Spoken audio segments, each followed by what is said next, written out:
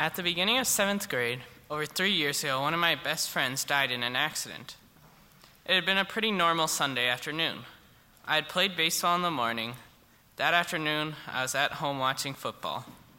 Of course, nobody expects to get that sort of news in the middle of their day. When my parents told me what happened, everything I was doing in my life suddenly ground to a halt. That one single moment suddenly changed my everyday reality. It was my first real experience with death. On top of that, I was only 13. Losing a friend that young should not happen, and it wasn't something that could be reasoned. There is no way to tell a 13-year-old that their healthy, energetic, and full-of-life friend is gone. The grieving process was long. It was messy, it was miserable, and it was ugly.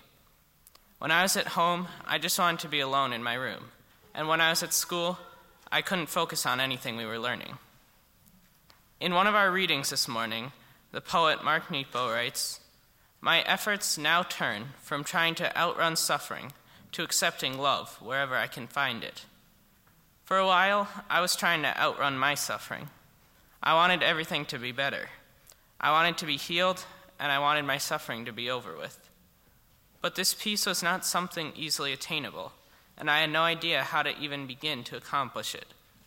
I had a natural reaction of trying to cut myself off from others. I didn't want to talk to anybody about it. Not a therapist, not my parents, and not my classmates. I incorrectly felt as though no one had ever been hurt the way I had. But I began to realize that all around me, there was actually an abundance of love. When I started to turn towards this love, I was able to start to heal. It was little things, like going with my late friend's family and friends to their cabin, or having lunch with just my grandpa and hearing about his experience losing a friend in his 20s. In this time, when we were all hurting, connecting with people who I loved and who loved me was important.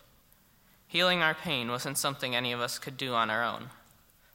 This death was an event that shaped me, but connecting with people and turning towards love transformed me.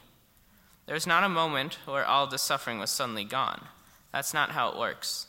It was the little moments of seeking out and sharing love that made our lives better. Come, let us worship together.